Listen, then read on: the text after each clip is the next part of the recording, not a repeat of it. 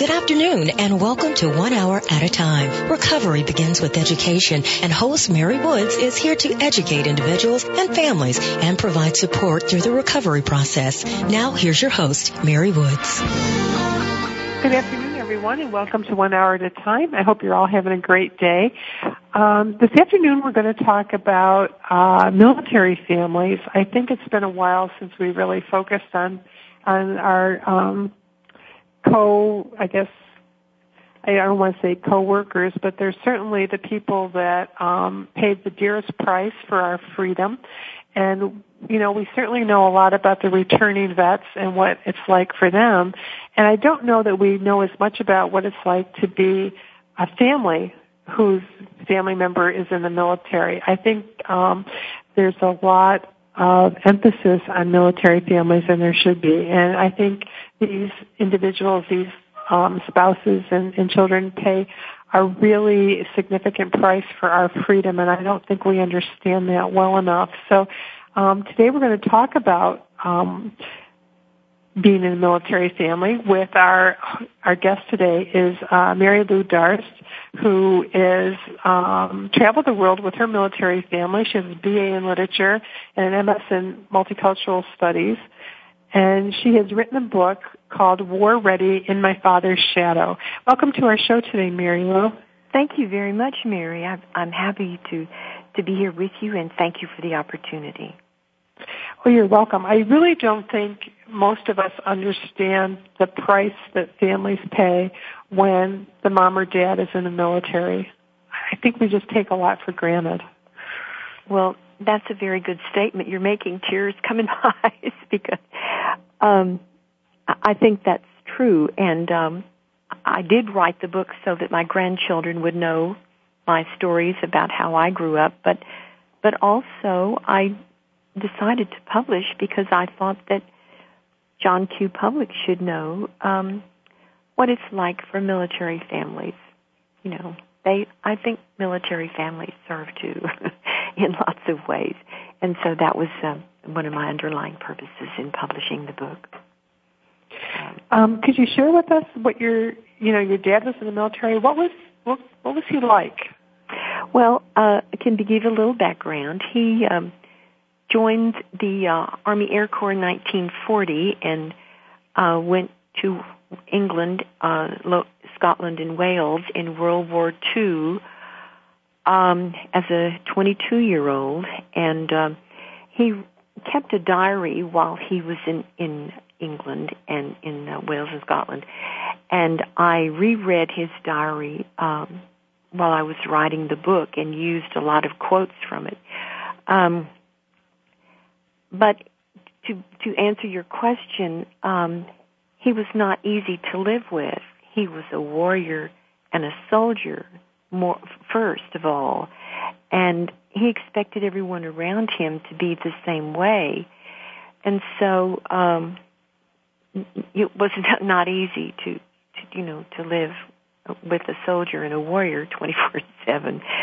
And I don't know if that answers your question, but yeah, I guess for our listeners who don't understand what that is, what do you mean when you say your dad was a warrior? Well, how would you describe that? He thought in terms of always being on the battlefield. I mean, at home everything had to be just perfect, and well, let's see, that's not a good answer to your question. It was perfect because he was a perfectionist and an officer. But he would tell you to do something. It was an order. It was never a request.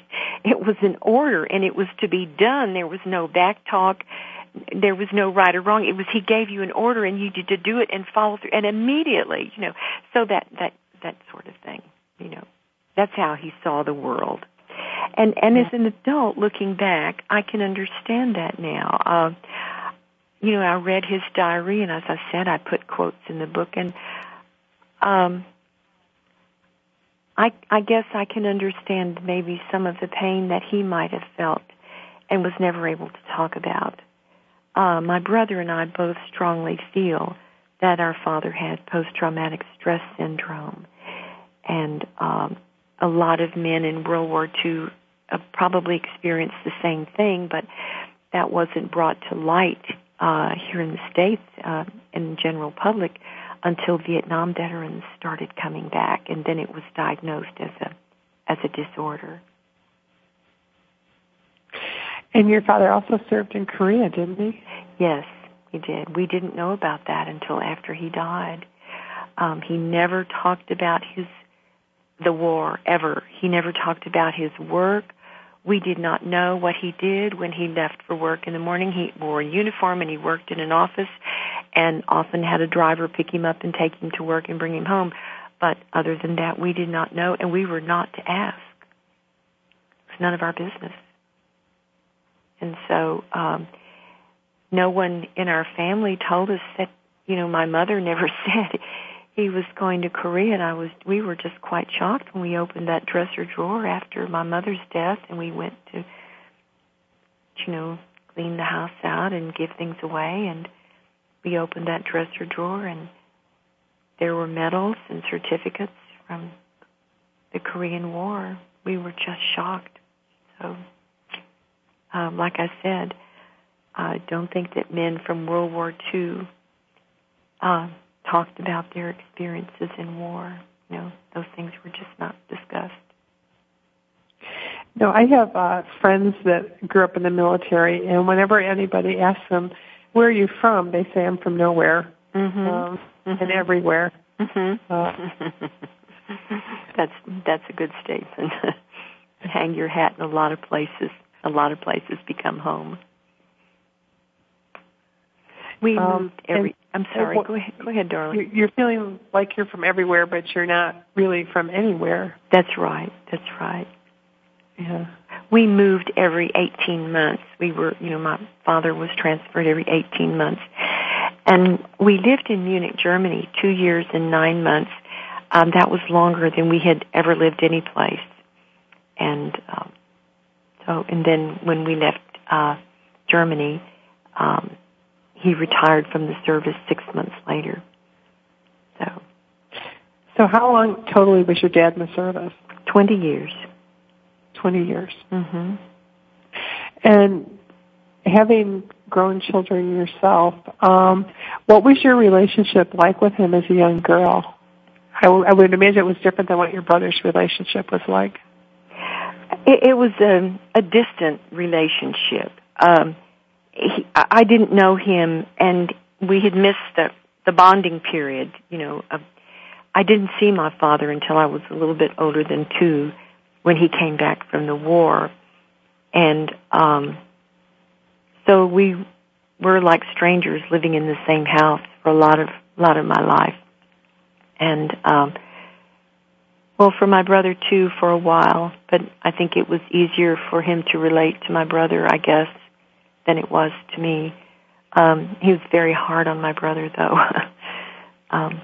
But that's, I think, one of the things that people may not realize, in John Q. public life, that there are these vast oceans of distance that are set between parent and child sometimes when the parent goes off and they're not there when the children are young. I'm rambling, excuse me, go ahead. No, that's fine. I think about like today, and you see families, military families, they have Skype, and they're, right, the dad reading somebody's a bedtime story while he's, stationed abroad or on an aircraft carrier or a ship somewhere. And it's wonderful. Do you think that makes a difference? Oh, I think it's wonderful to be in contact that way, to see and to talk person to person. It's so personable. My mother was a great letter writer, and my father too. They wrote letters back and forth. But I did say in the book that when we joined my father, or he met us again, he had changed, but we had changed. We had grown up and changed a lot. So my mother said once, well, it's just like strangers living under the same roof, And so there was always some adjustment period there. is one of the opportunities of being a military family is you got to live in a lot of very interesting places at very interesting times. Really? You were in Japan, like within 7 years of us ending the war. What was that like? Was there still a lot of devastation, or? We did not see devastation where we lived in Nara, which is near Kyoto, and Otsu. We did not see devastation where we lived and went to school and my father worked. He did take us to Hiroshima, and we had a horrible experience there, and I will not talk about it. You can read it in the book. But living in Japan was, in order for you to understand, I have to kind of tell you a little bit about the way we lived before we went there, and then you can understand better what I'm talking about. We were living in Houston with my grandparents. I have lots of cousins and the people at the dinner table almost every night. We ran around in the summer in shorts and flip-flops, went barefooted, and went swimming at the local pool and had Kool-Aid and just lots of family life, lots of fun times. We went to school, of course. Okay, we moved to Japan. We lived in Nara in an old 2-story Japanese house near downtown Nara, and Mr. and Mrs. Kimoto, who owned the house, lived in a very small, newer Japanese house on the same property. It was quite a large property surrounded by a concrete wall. And then can we? Yes, we're going to go break ahead, for commercial, and then we'll pick up after our commercial. We'll be right back. All right, honey. Thank you.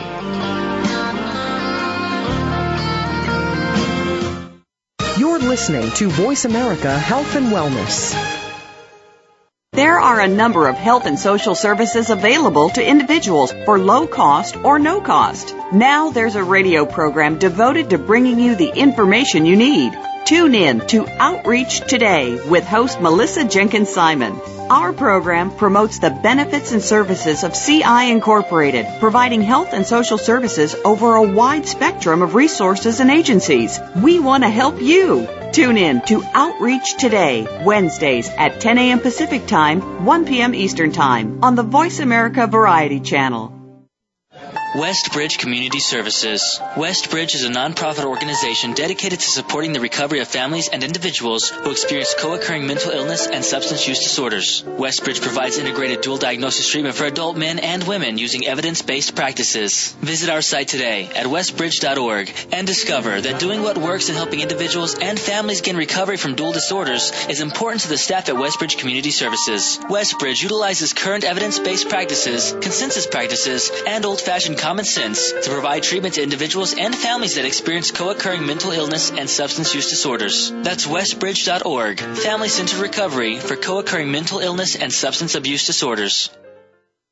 A fresh look at today's health. Voice America Health and Wellness.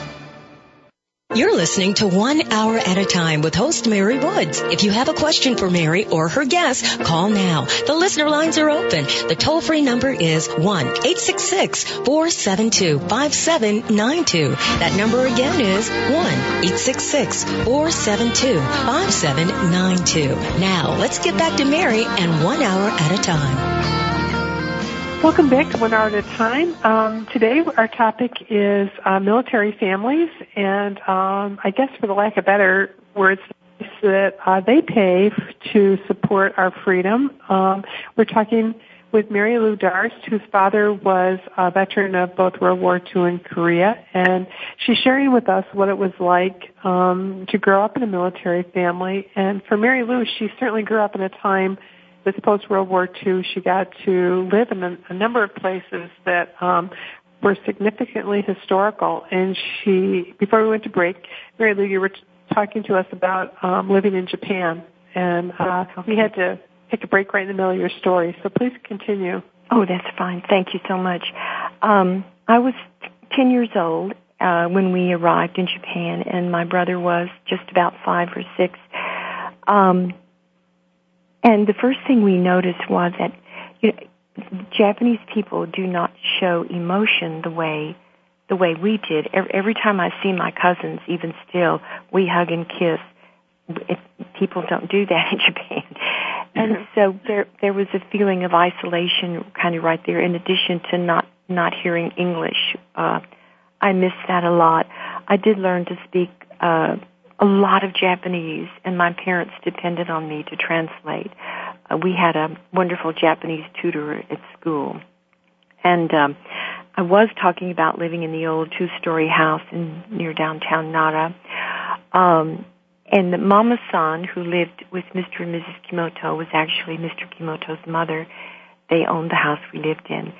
Would see my brother and I playing in the garden, and on Saturday morning, she would stand at the glass sliding door to her room and smile at me, and that was my signal to come over and have tea with her. And that was the closest experience I had to being with a grandmother while I was there. And I loved her. I loved her so much. I miss my grandmother more than I could ever say, but she was so good to me. She didn't speak a word of English, and I took a long time learning Japanese words, but she taught me to sit properly on my legs on the tatami mat and to properly drink green Japanese tea and eat one vanilla wafer like a bird so that people couldn't see me chewing, my mouth moving. And then her son asked my father if she could take me shopping, and he said yes and gave us bus money. Well, I was always the only Caucasian, and staring is very polite in Japan, but I always had the sense that, people stare at you a lot. It makes me very nervous. I'm doing something wrong or I'm out of place, but I wasn't. I was just going along with Mama-san. And you were right when you said, how did people regard us? Well, often people looked right through me when I was going to school or waiting for the bus. It's like I wasn't even there. And sometimes people would smile at me. But most of the time it was like I was invisible to my environment. And that was painful at 10. So there was some adjustment time there. We loved the old 2-story house. There was so much to explore. My father made us all sleep on the first floor because of the threat of fire. And we had a lovely, a wonderful young girl was a maid, and she was like part of our family, and she came every day and was good company for my mother. And Hatsi was her name, and she took me on a trip one time on the bullet train with her good friend to see a female production, a theater production in Kyoto. And it was a wonderful time. Again, I was the only Caucasian in this big audience, and afterwards we went to find a place to eat. It was very hot outside. We walked in this very nice restaurant, very nice, elegantly, just chicly dressed Japanese women were dressed in Western clothing and very, very well dressed. And they glared at me with daggers, and then they glared at Hatsi, but they really bored into me. And the hostess did not offer us a table, so Hatsi and Harumi, her friend, left, and they were staring at me because I was American, and they had brought me into this very nice restaurant. So we went down the street and found a place that you could order your food and eat while you're standing up, and then we walked back to the train station. We lived close in Nara. We lived close to the park where the deer are famous for being tame, and you can go pet them and feed them. They'll eat out of your hand. And we often did this on Sunday. And we watched the ceremony in the fall when the deer are ceremoniously, have their antlers cut. But it was not unusual for people to stare in a negative way, and they stared at us to wish we were not there, that we'd go away.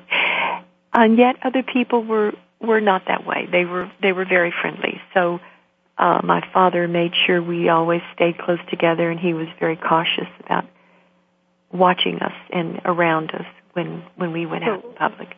While your father was distant, he was also protective. Yes, he was. Yes, he was. Yes, he was. What was it like to come back home? Because it was pre-internet. I'm certainly sure you weren't aware of all the things that were happening with American culture. And that was about the time of Elvis and everybody when you came back? That's a really good statement. Well, we didn't even have a radio, and so in Japan, and so we came back, and my cousins were, early teens. They were dressed in these circular felt skirts with bells on their petticoats underneath that would make jingle when they walked. They wore loafers and bobby socks, and they could do the bop and sing the latest song. They wore fingernail polish. I wore a jumper that my mother made. Lace-up shoes with socks, and so it was quite an adjustment when I got back. I did so want to talk to Mama-san and to Hatsi. I wanted to share some Japanese words and songs, but no one in our family knew anyone Japanese or knew anything about Japanese people, except that they had been horrible people during the war and murdered Americans, and I don't want to go into that. I'm just going to say that it was quite an adjustment when we came back, as much as an adjustment when we moved to Japan. And so, but we moved to Lampasas, and everyone there just about wore cowboy boots and a cowboy hat, and 4-H was the biggest thing. And I didn't know how to play softball, and nobody knew how to talk to me because I kept standing around or sitting around saying Japanese songs and words to myself. So I went home in tears at lunch one day because I couldn't play softball and nobody would choose me to be on their team. So my father bought a softball glove and a softball, and he worked with me in the front yard, and eventually I did learn to control the ball, and I was chosen to play and began to make friends. I had piano lessons when we lived in Japan, so it was a different way to use my hands. But it was a good learning experience. It's okay to be different and know that everyone in the world doesn't see you the same way. And so those were okay learning experiences. It sounds like you had a lot of resilience. Well, I had a very loving family, and I think with that support, you can move forward. I have wonderful cousins still today. I have lots of cousins, and my aunts and uncles missed us a great deal and loved us a great deal. So we were very fortunate to have a good, strong family life. How did your mom cope with all of this moving? It was very hard for my mother. My mother and father grew up in the same place. They had never moved away from home until the military moved, transferred my father. It was very hard for her. She really missed her family a lot. And holidays, especially Christmas, were very hard for her. But, that was our life. And, those things I described were hard for me. There were things that were harder for her. And so, in a way, everybody gave in order for my father to do his job, After you were stationed in Germany, which I'm thinking must have looked much more devastating than Japan. We saw a great deal more. We saw a great deal more devastation in Germany, in Munich, than we did in Japan. Sorry about that. Someone was trying to get us. I'll just have to let it ring. On the way into Munich, we drove through the outskirts of the city, and I was 13 at the time, and of course you've read about, we all have read about World War II in our history books. Well, that's all I knew, what I had read in the history book. But here it was. I was right in our faces.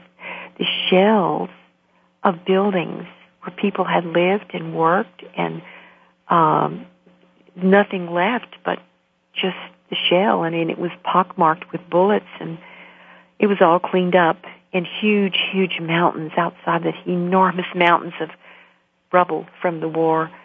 But all of those buildings on the way in, old buildings. And then we went to, my father and mother wanted us to see as much of the world as possible. And we'd like to take us for a ride every weekend, go someplace to see the Bavaria. Well, one winter, it was sort of after Christmas, they drove us to Nuremberg, where the war trials were held. And my father stopped outside this enormous stadium that Hitler had built. And he just stopped there, just was speechless. It was so enormous. I wondered what he was thinking about. I just wondered what was going through his mind. But we drove on, and we were the only car on the streets that morning. It was a Sunday. There were a few groups of people walking, and they made great effort to ignore us, even though the streets were very narrow, and they had to move out of the way. I'm sorry. Okay, we'll be right back after the commercial. Okay.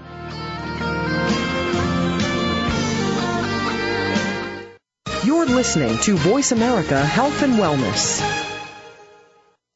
Westbridge Community Services. Westbridge is a nonprofit organization dedicated to supporting the recovery of families and individuals who experience co-occurring mental illness and substance use disorders. Westbridge provides integrated dual diagnosis treatment for adult men and women using evidence-based practices. Visit our site today at westbridge.org and discover that doing what works in helping individuals and families gain recovery from dual disorders is important to the staff at Westbridge Community Services. Westbridge utilizes current evidence-based practices, consensus practices, and old-fashioned common sense to provide treatment to individuals and families that experience co-occurring mental illness and substance use disorders. That's westbridge.org, family-centered recovery for co-occurring mental illness and substance abuse disorders.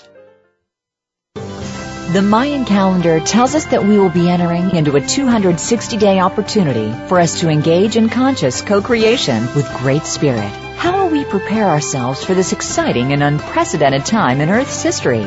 Peter Tung has dedicated over 20 years of his life's work to exploring that which is beyond understanding. Peter will help increase your awareness and education on this enlightening transformation in consciousness. Awakening to Conscious Co-Creation airs live Wednesdays at noon Pacific Time, 3 p.m. Eastern Time on 7th Wave Network.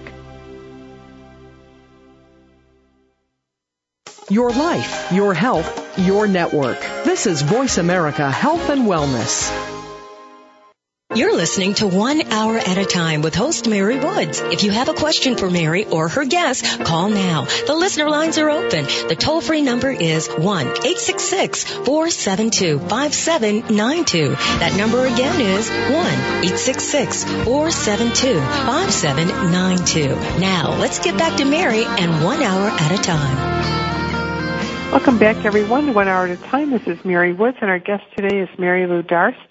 And today's show we're talking about military families and what they experience and the price they all pay so that we can enjoy the freedoms that we have. And Mary Lou grew up in the 50s and 60s, and her dad served in both World War II and Korea. before we went to break, Mary Lou, you were sharing with us what it was like to live in Germany. And this would have been in the late 50s, early 60s? Late 50s. We came back in December of 59, so it was 57 to 50, March of 57 to December 59. Well, you know, my great-grandparents came from Darmstadt, and so we were not so different from the German people. We didn't speak German, and I didn't know that my family had come from Darmstadt until we came back from Germany. But we had wonderful friends in Munich who were German and would take us places and invite us to their house for dinner. My parents would respond, have them. They were married in the Lutheran church, and we were invited to their wedding, which was wonderful. They were like grandparents to us while we were in Munich. And let's see, what else can I say? I studied German at school, and again, my parents depended on me to translate whenever we went someplace. It was just not so different as being in Japan, but we lived in an American community in Terlacher Forest, and so we weren't on the German economy, but we did have a lot of contact with the German people who were very kind to us, very accepting. And this was 12 years after the war, but they were very kind to us always, very accepting of us. So after Germany, you came home, and was it as a hard transition to come home after Germany as it was? My goodness. Japan?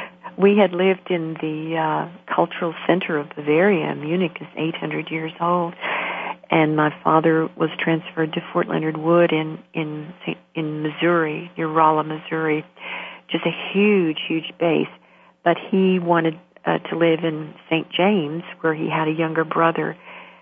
And so we lived in a very, very small town. It was very, very small. And again, it was kind of like being in Lampasas. It was kind of agricultural. A lot of people wore cowboy boots and hats. But because my father's brother lived there, that helped the transition a little. But it was quite different, the culture that we had lived in, and the traveling we had done in Europe, gone to the Mediterranean, and traveled in just about every country of Europe. There was no one to talk to who had had similar experiences, so that was something different. Yeah. I think about the number of deployments that current military families experience with the mom or dad being deployed for 4, 5, 6 times, and the families don't get to go with them. So, do you think that experience is different than what you experienced? Oh, I would definitely say that's very different. There's not as much adjusting, physical adjusting, and packing up and saying goodbye was so difficult. It was so difficult. Every place we lived was home, and then you're always torn away again. But living without your parent is another experience entirely, and never being able to join them is very difficult. But I can't address that. It's a different story than the one I lived. It's not easy at all to see your parent go. It's not easy. Your dad was gone once, right, when he was in Korea? Well, yes, but he was always transferred first. He was gone for a while. He was gone for over a year when he left for Korea and Hara. And other times he was traveled a lot with his job, or he could be, and like I said, we were not to ask, and we didn't ever know what he was doing when he was gone. But he was away a lot, and then he would come back. So, and then when we went to Germany, he left in October, and we went in March. So that wasn't such a long time. But you had asked me a question, and let me see if I can. How to survive in the military? I think that some of parts of my life were difficult because of the being a military dependent and having to move a lot.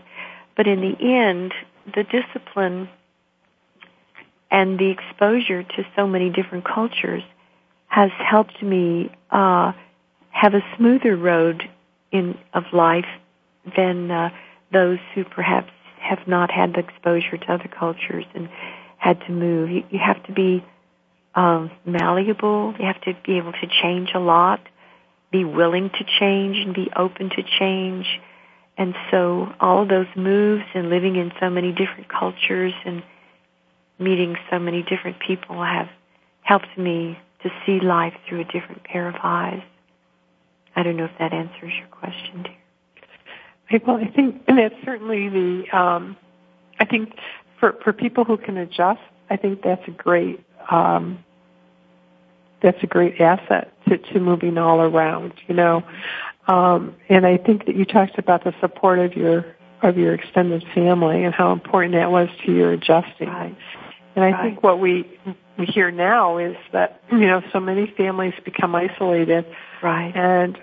And I think that, as Americans, we all need to kind of reach out to some of these families who are in our communities because, a lot of the people being deployed are people in the reserves, so they're not on a military base. They're our neighbors.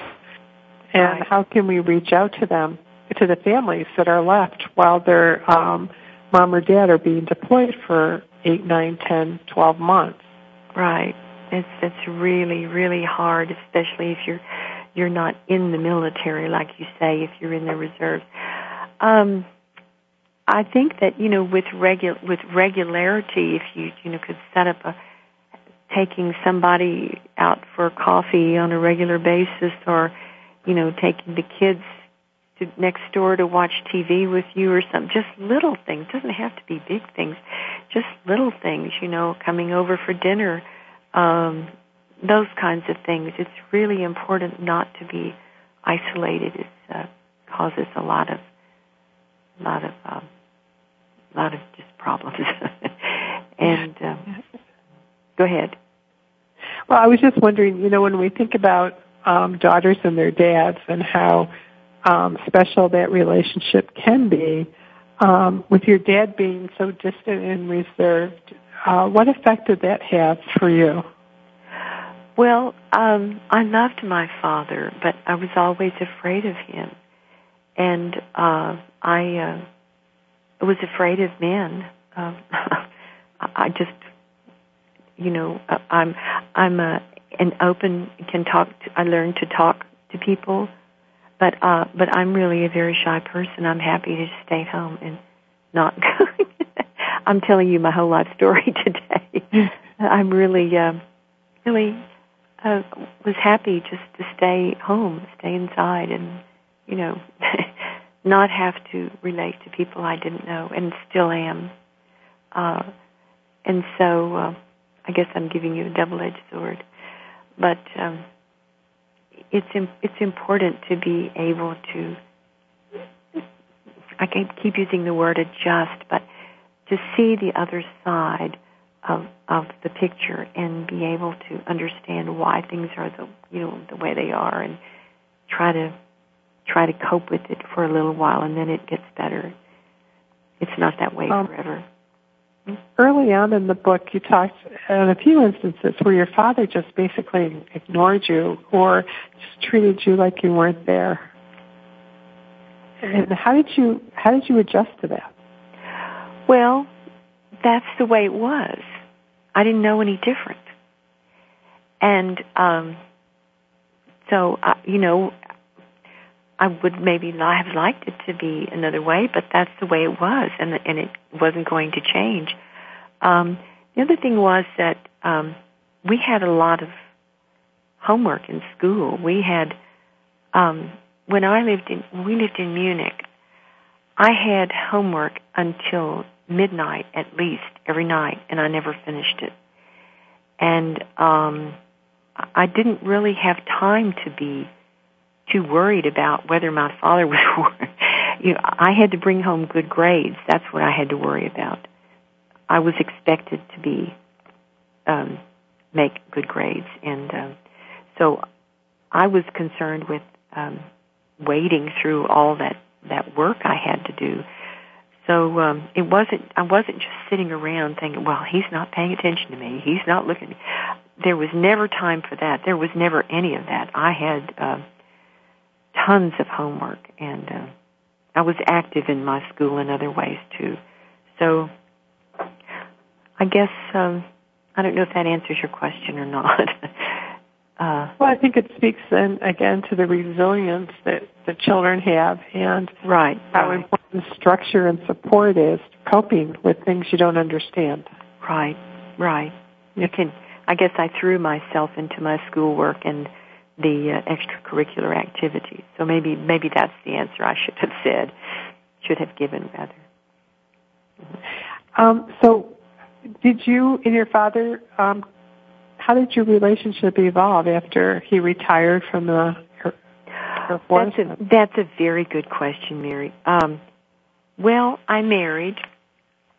I went to college, but I left and married, and I had 2 children who I loved dearly, and that just seemed to change a lot. He had missed so being with my brother and me when, we were little. He was away, and he absolutely loved and adored those children, and they would go and spend the weekend with my parents, and they just seemed to relive those years that they missed, that time they spent together. And he did mellow a lot, but he was always a soldier.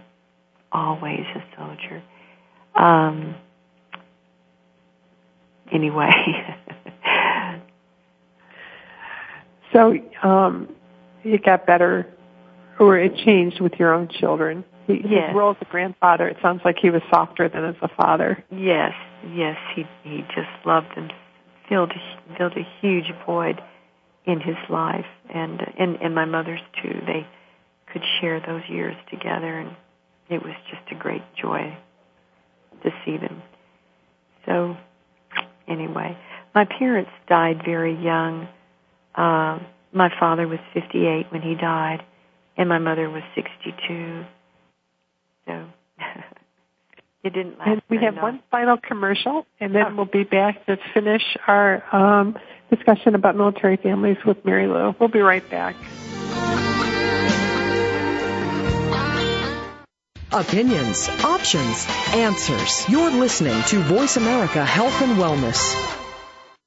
Westbridge Community Services. Westbridge is a nonprofit organization dedicated to supporting the recovery of families and individuals who experience co-occurring mental illness and substance use disorders. Westbridge provides integrated dual diagnosis treatment for adult men and women using evidence-based practices. Visit our site today at westbridge.org and discover that doing what works in helping individuals and families gain recovery from dual disorders is important to the staff at Westbridge Community Services. Westbridge utilizes current evidence-based practices, consensus practices, and old-fashioned common sense to provide treatment to individuals and families that experience co-occurring mental illness and substance use disorders. That's westbridge.org, family-centered recovery for co-occurring mental illness and substance abuse disorders. Your life, your health, your network. You're listening to Voice America Health and Wellness. You're listening to 1 Hour at a Time with host Mary Woods. If you have a question for Mary or her guest, call now. The listener lines are open. The toll-free number is 1-866-472-5792. That number again is 1-866-472-5792. Now, let's get back to Mary and 1 Hour at a Time. Welcome back to 1 Hour at a Time. This is Mary Woods, and today we're talking about military families with Mary Lou Darst, who's written a book called War Ready in My Father's Shadows. And Mary Lou is sharing with us her experience with her dad, who served during World War II and in Korea. And while it was a different time, I think there's some parallels to what military families experience today, especially the transition home for, like you had said, Mary Lou, that you were kind of all strangers living under the same house. So that if mom and dad are away for a year and life goes on at home, and you come home and, you left a young child and now you come home and they're in, puberty, it's right. It's like so different. And I think that's an adjustment that all military families go through. And I think there's so much that most of us just take for granted. That's true. That's true. And I think that you're talking about some wonderful resilient qualities that you had in terms of being able to have a support system with your own extended family. Your mother, who was, from what I read, it was very social, and so she kind of paved the way in a lot of areas for you. Yes, she did. And just being able to travel and see the world, I'm sure, was also very broadening as well, so that your worldview tended to be much different than your peers. Yes, that's very, very true. We were very, very fortunate to have the travel experience, and although we missed our families, and I was going to cry. I always cry when I talk about this. I'm so sorry. Anyway, we did miss our families a lot, and saying goodbye was such a hard thing, even to people we loved. And when we left, like Mama San and Hatsi and Mr. and Mrs. Grudenberg, it was like leaving our own family. So anyway, but it has helped me to see the world through a different pair of eyes, and I think that's been healthy. That's been healthy. Yeah. Listening to your emotion and talking about having to leave and leaving people behind and moving on, I think that's a universal that goes across every generation. There's a show on one of the cable stations called Coming Home, and it profiles people who are coming back from deployment and they surprise their family. And invariably, these young children, even teenagers, when they interview them before they know their dad or mom is coming home, and they talk about their parent, and they're in tears saying that they miss them, they love them, and they want to see them again. And then when they come home, these kids won't let go of their mother or father. I mean, they just hang on to them for dear life, and it's like, and they're home, but then they got to say goodbye again. And I just can't imagine what that's like to just, to know that your mom or dad is going to walk out the door and you may never see them again. That's right. Yeah.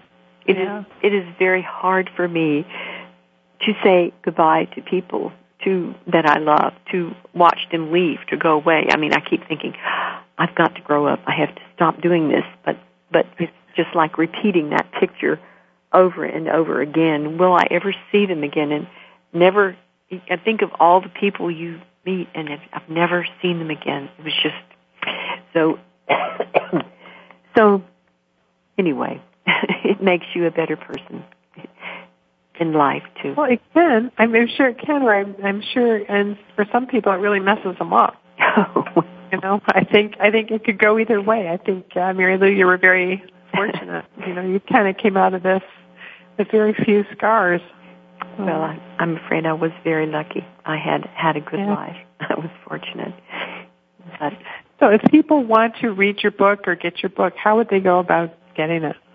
Well, it's available at iuniverse.com, and you can order it online at iuniverse.com or Amazon.com or Barnes & Noble.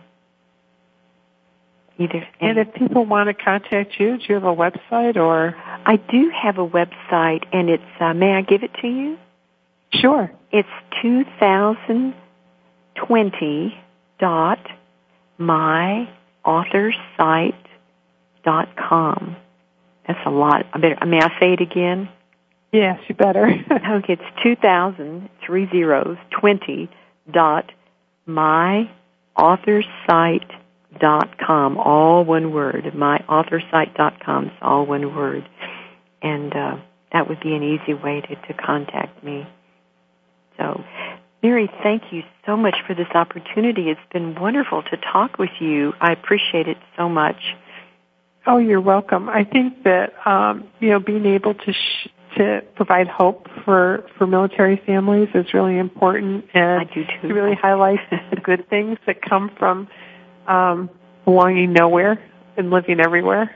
I guess being a citizen of the universe is really important, and I think it's also very validating for families or for children, no matter how old they are, when they hear your emotion about saying goodbye, how that's a lifelong, I don't want to say wound, but it's a lifelong sensitivity that you have that folks who don't have to say those goodbyes don't really understand. That's kind of you to say that. It's so kind. You know, it's true.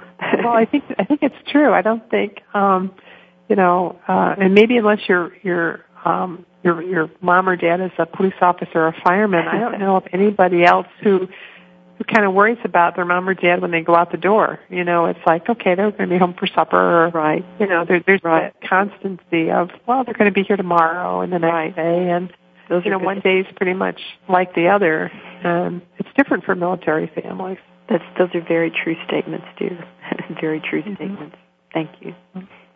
Anyway. We have a couple minutes left, and I just wondered, is there one thing that you would say to people today, young people today, whose folks are being deployed, if they happen to listen to this, or spouses? Well, it doesn't last forever. It's very painful at the time, but it doesn't last forever. And you have to find one good thing in every day. Find one good thing in every day until you're reunited. And think positive thoughts. Think positive thoughts all the time. But find one good thing in every day. That's the best way to do it. And to understand it doesn't last forever. Yes, that's even very important. Like in the middle of it, you think it's going to. But it doesn't last forever. It may seem like it is at the beginning, but it doesn't last forever. So have heart. Anyway, and you need to have friends. It's really, really important to have a friend. Really important. Well, and I think the other thing that we've talked about is that if mom and dad come back from a deployment and they're acting different, it's not because of you, it's because of what they have experienced. And that it's not because you've changed or you're disappointed in who you are, it's because of what they've experienced while they were gone. Yeah. And that's really important, you know. That's very, very true. And I'm hoping that that the men and women who come back have some time to decompress and kind of talk about what they've experienced before they get to their doorstep. I don't know if that's a reality or not. I hope it is, but